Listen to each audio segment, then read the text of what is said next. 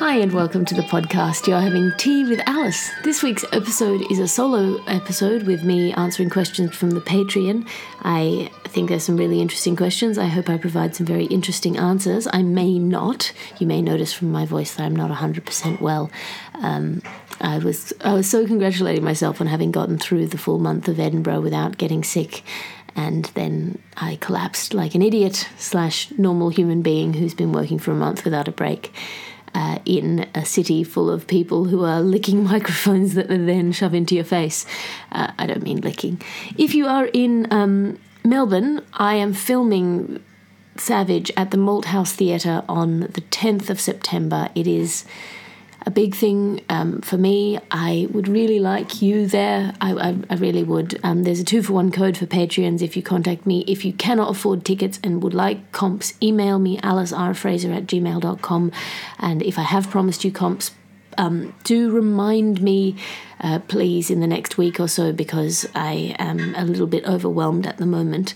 Coming out of doing Edinburgh and all of the admin that gets put off during Edinburgh. Please do feel free to remind me. I want to give you your free tickets, is my point. All right. I think that's all of the stuff that I have to plug. I recorded Mythos for the ABC, and that will be coming out as a free podcast at some point, and I'll keep you in the loop on that. Of course, the trilogy available, as always, for free. Here are the questions and my answers. Steve asks, what part of the Fringe run surprised you in a pleasant way, and what do you think is the top life lesson that you took away from this year's festival? Steve, I don't know. What surprised me in a pleasant way? It's always, every year, an unsurprising surprise when you get to know someone who you quite liked or who you didn't know, and then they become somebody who you really value, where you see an act you haven't seen before, where you walk down a street you hadn't been before. Edinburgh is this sort of Escher-sketch involuted loop of ups and downs and staircases and alleyways, and there's always these new beautiful views into what looks like a sort of a Piranesi picture. So, yes, I can't say that there were any surprising surprises, but just the people. I mean, Laura Lex particularly was a delight to get to know this festival, and I've always thought I'd like her. I've always liked her in passing, as it were, and I've never really had the opportunity to work with her more closely. So that was really lovely. And then also just living with Laura and her husband James. It's always nice to have my bestie around. The top life lesson that I took away from this year's festivals is I really, really need to organise to go out. Otherwise, I don't do any of the kind of finger guns logistics, the behind the scenes logistics. So when I say logistics, I mean, schmoozing, that kind of thing. So I tend not to do that if I don't force myself to. So that's the lesson. I don't know if I've learned that lesson, but I became aware of that lesson when I continually didn't go out. Emily asks, I know you were a lawyer for a year and a day. What was your tipping point that made you decide to prioritise happiness over security? That's a really good question, Emily. I don't have a single tipping point. I have a number of tipping points. There were a few cases that I was involved in where my personal ethics and my professional ethical obligations felt like they didn't jibe 100%, sort of cases where my job as a lawyer was to protect the interests of my client, but I didn't feel comfortable with who my client was. And part of the job of a lawyer is that you have to represent everyone. There were other things about, it was mainly the corporate environment. I wrote a whole show about this at one point called Everyone's a Winner, and I may revive that at some point. But I talk about, among other things, in Orientation Week, my very first week, they started talking about CLMs, career limiting moves. And I said, what's a CLM? And they said, it's a career limiting move. And I said, yeah, but what does it look like? And they said, you'll know it when you see it. And I said, but you have to give us like an example, right? what a CLM would be or what it might be a CLM. And they said, oh, you'll know it when you see it. And I said, that's kind of a bit fascistic, right? You don't know what you've done wrong until you've done it. And the lady who was in charge of that orientation, the partner just looked at me like she wanted to murder me. And I think at that point I had some suspicion that I wasn't gonna last. And a year and a day felt like a good fairy tale number. It was also, you need to get your practicing certificate, which I kind of wanted to do at that point. Why not? So I hope that answers your question, Emily. So what else do we have? I'm seeing some interest in you from the US, Alice. Do you have hopes for some performance work in the US this year? Maybe not this year. There's a really nice person who is a Bugle listener who has offered to help me out with some of the admin side, which is the sort of very expensive side, and I need to collect 10 letters of recommendation from people who are leaders in their field saying that I am a leader in my field or that I'm doing something sort of unique and special to apply for a visa. So once I get that in train, then I will apply for a visa. Then I will organise US dates and things.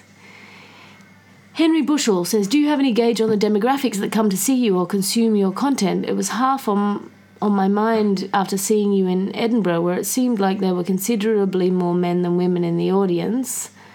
But I wondered if that's something you've noticed, and I hope it goes without saying how wonderful the shows have been. This is a question I've come across before, Henry. I'm interested in that. I don't think that is the demographic breakdown of my audiences. If I look at ticket sales, it does seem to be about 50-50, and when I look at the demographics for my podcast listenership, it also does seem to be about 50-50.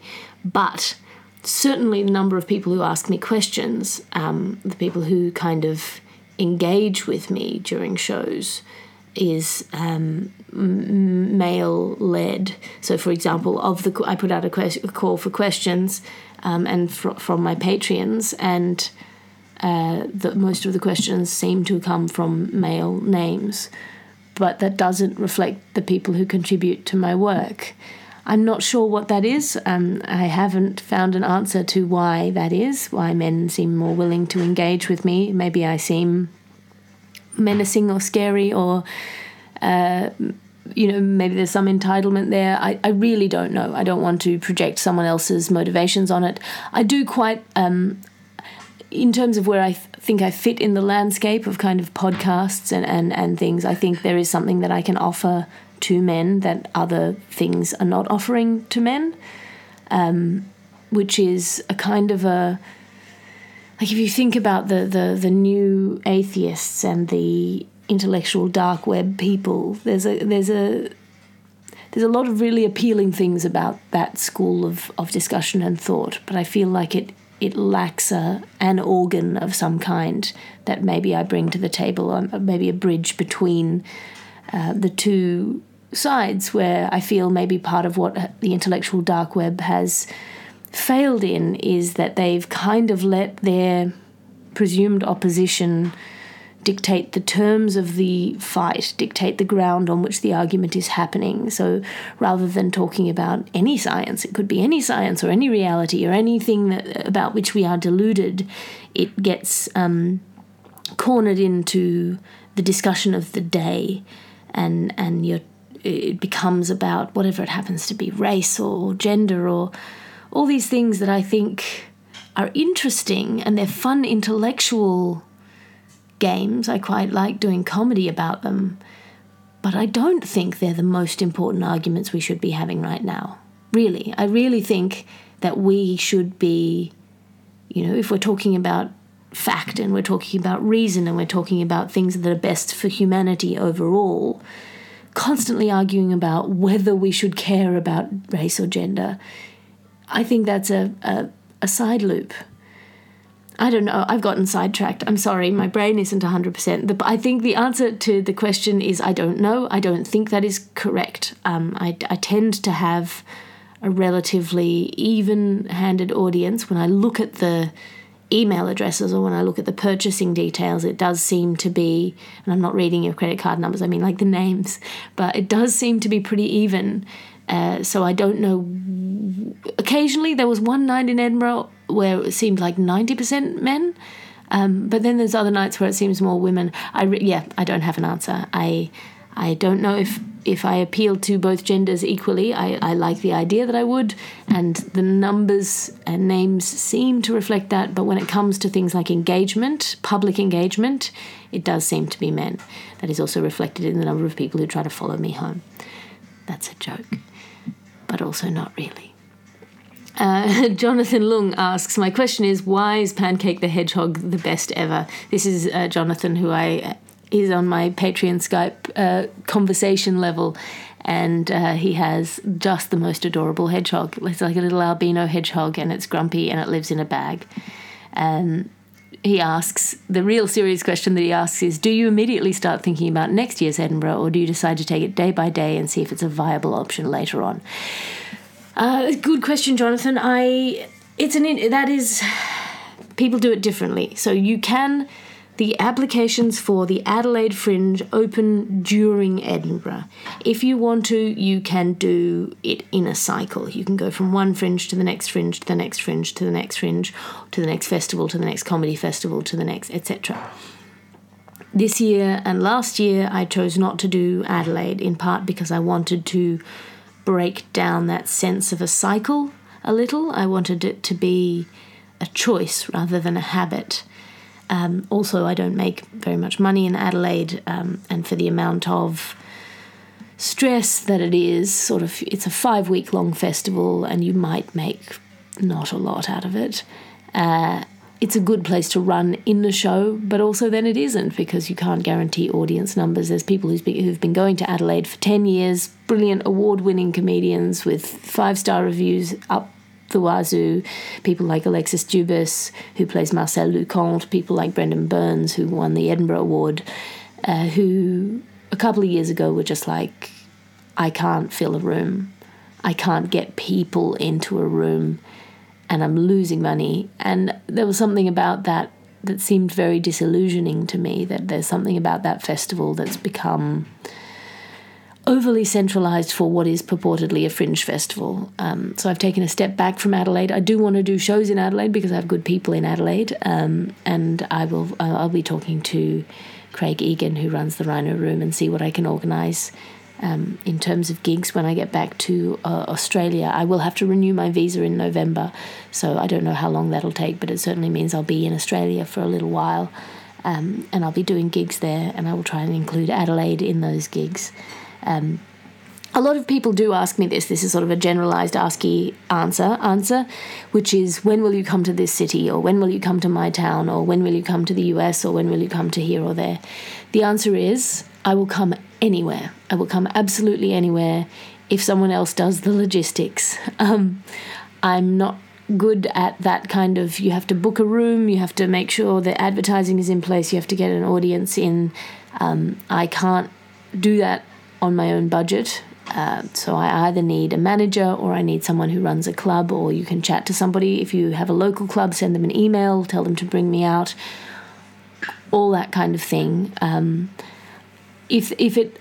think Penn and Teller, I read somewhere, do a really cool thing where it's kind of like almost a individualized Kickstarter. People will put in, and once they get a certain number of people who are committing to coming and buying tickets to a particular date, in a particular place, they'll go. Of course, they have a massive audience, so that is logistically much easier.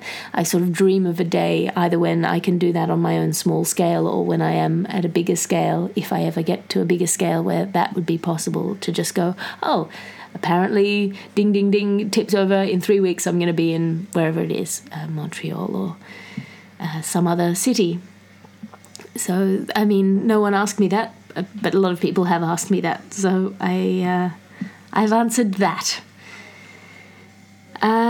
Siddharth asks, I've seen you talk, or tweet instead of talk, about how saying something isn't funny because it's offensive is bad strategy because something can be both offensive and a well-crafted joke, and conversely how something offensive or hurtful being funny isn't exactly a great justification for saying it. Would love to hear you expand on that and also get your thoughts on famous comics like Anthony Jeselnik, Frankie Boyle or Bill Burr, who have a very dark comedic sensibility. So it frustrates me when people go, oh, that's not funny and it's offensive. It's not, that's like saying something that's not loud, it's blue. Those are two completely different vectors. And one is a sort of a moral vector. Offense, if you consider offense as harm, which some people don't. There's a very good bit by Steve Hughes about that, well, so what? If you're offended, offence is offence. I tend to fall slightly more on the compassionate end. I don't want to hurt people's feelings, but I do think it's important to be confronted occasionally, to be troubled, to be disturbed. And I think comedy is a nice way to balance out the disturbance, to balance out the challenge, to sugarcoat the pill almost, so that if it's important for someone to question their assumptions, which I think is important for all of us to question our working assumptions. Comedy is a neat way to make it less of an existential crisis to a certain extent. It becomes a fun exercise. There's an appeal to it. It's like when there were those little, I don't know if you had these little vitamin C tablets when you were a kid that were in the shape of astronauts, and we would take them, and because they were so delicious, we really wanted to take them.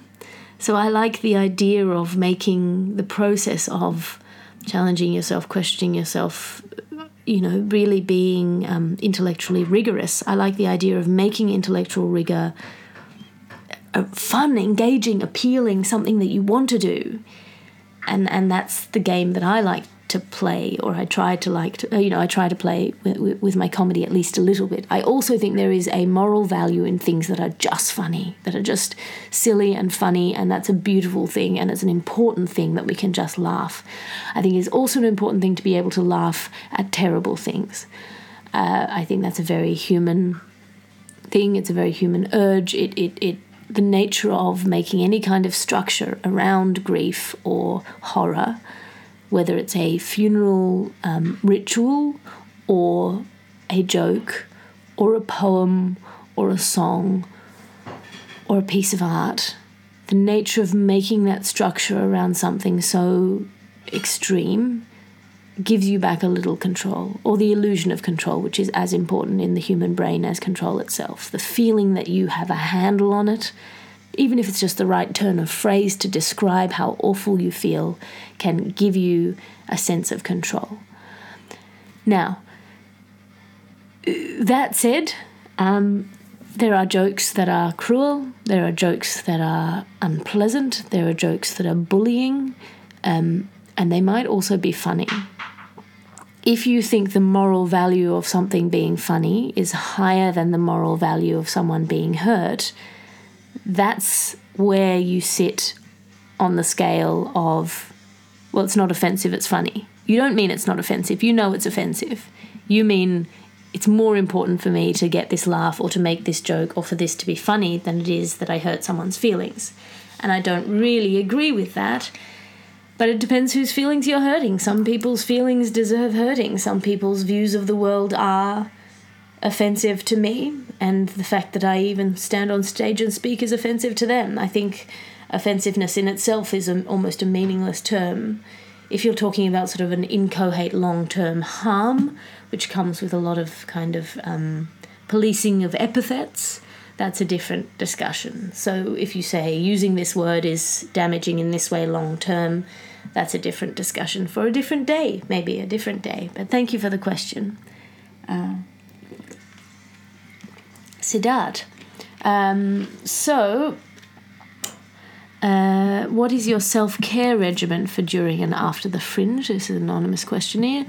Are there things fans can do to make these easier? Oh, what a sweetheart.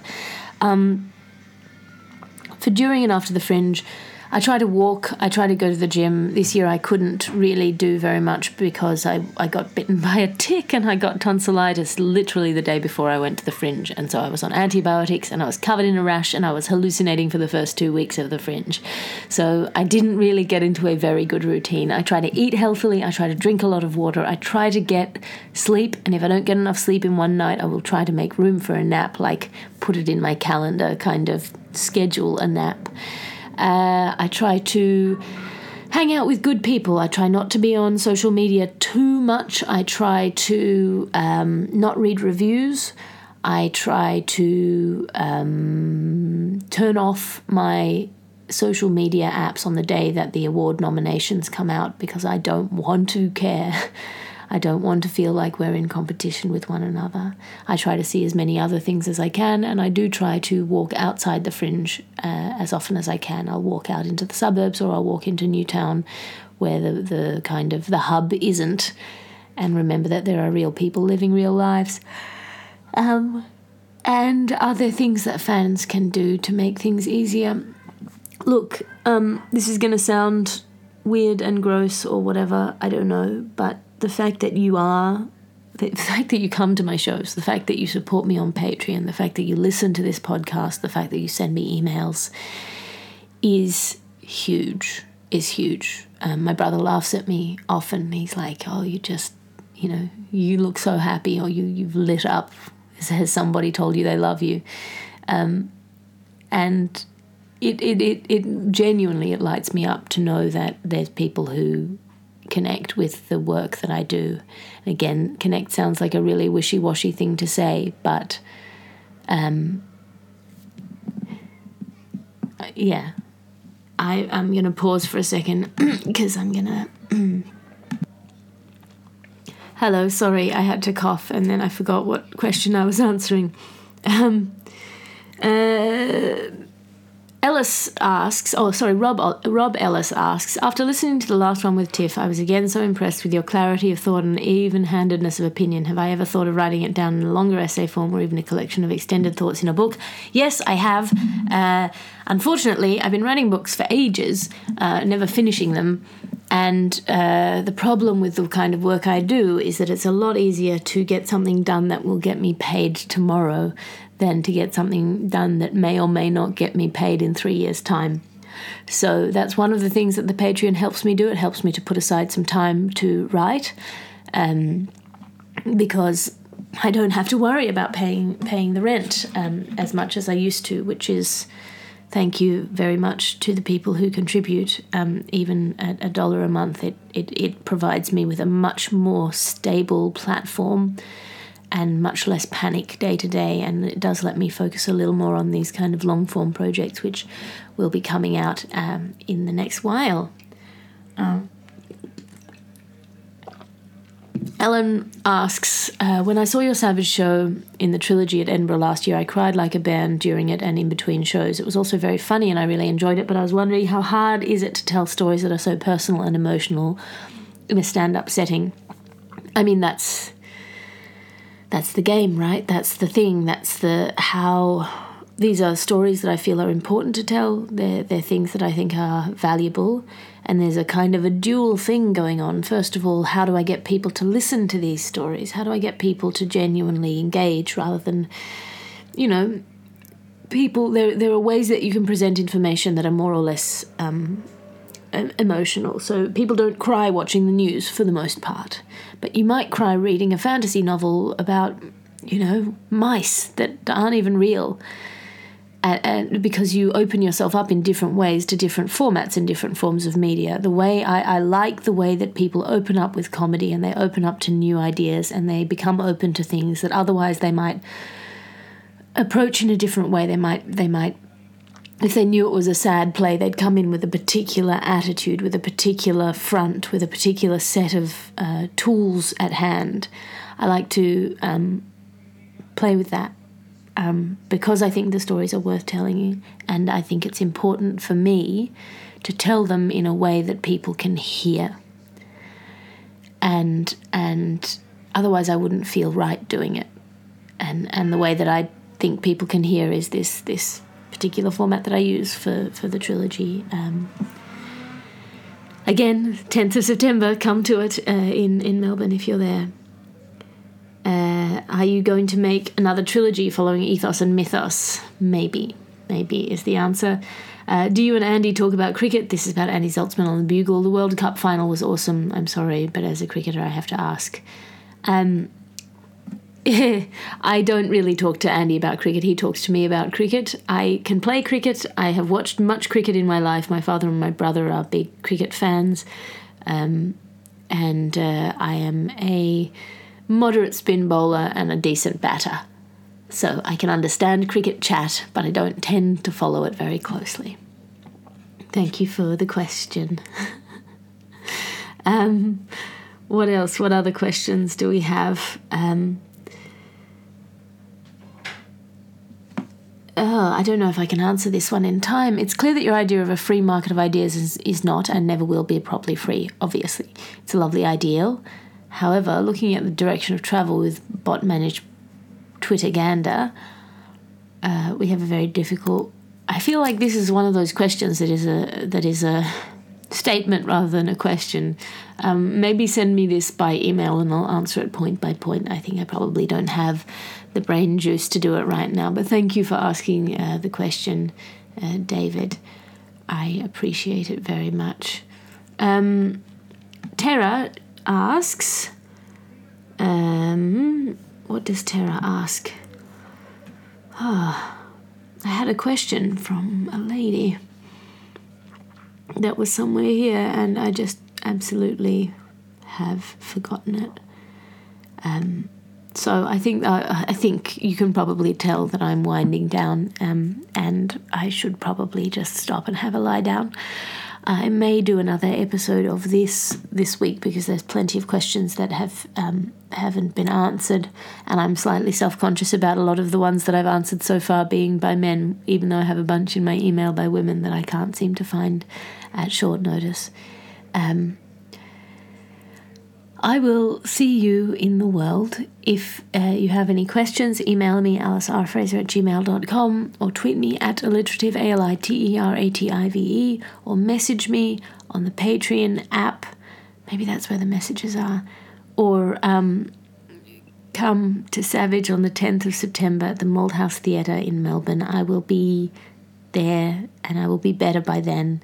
And I'm going to have a nap, and you are lovely, and I had a wonderful Edinburgh, and thank you for listening. I'll see you next week. You're having tea with Alice.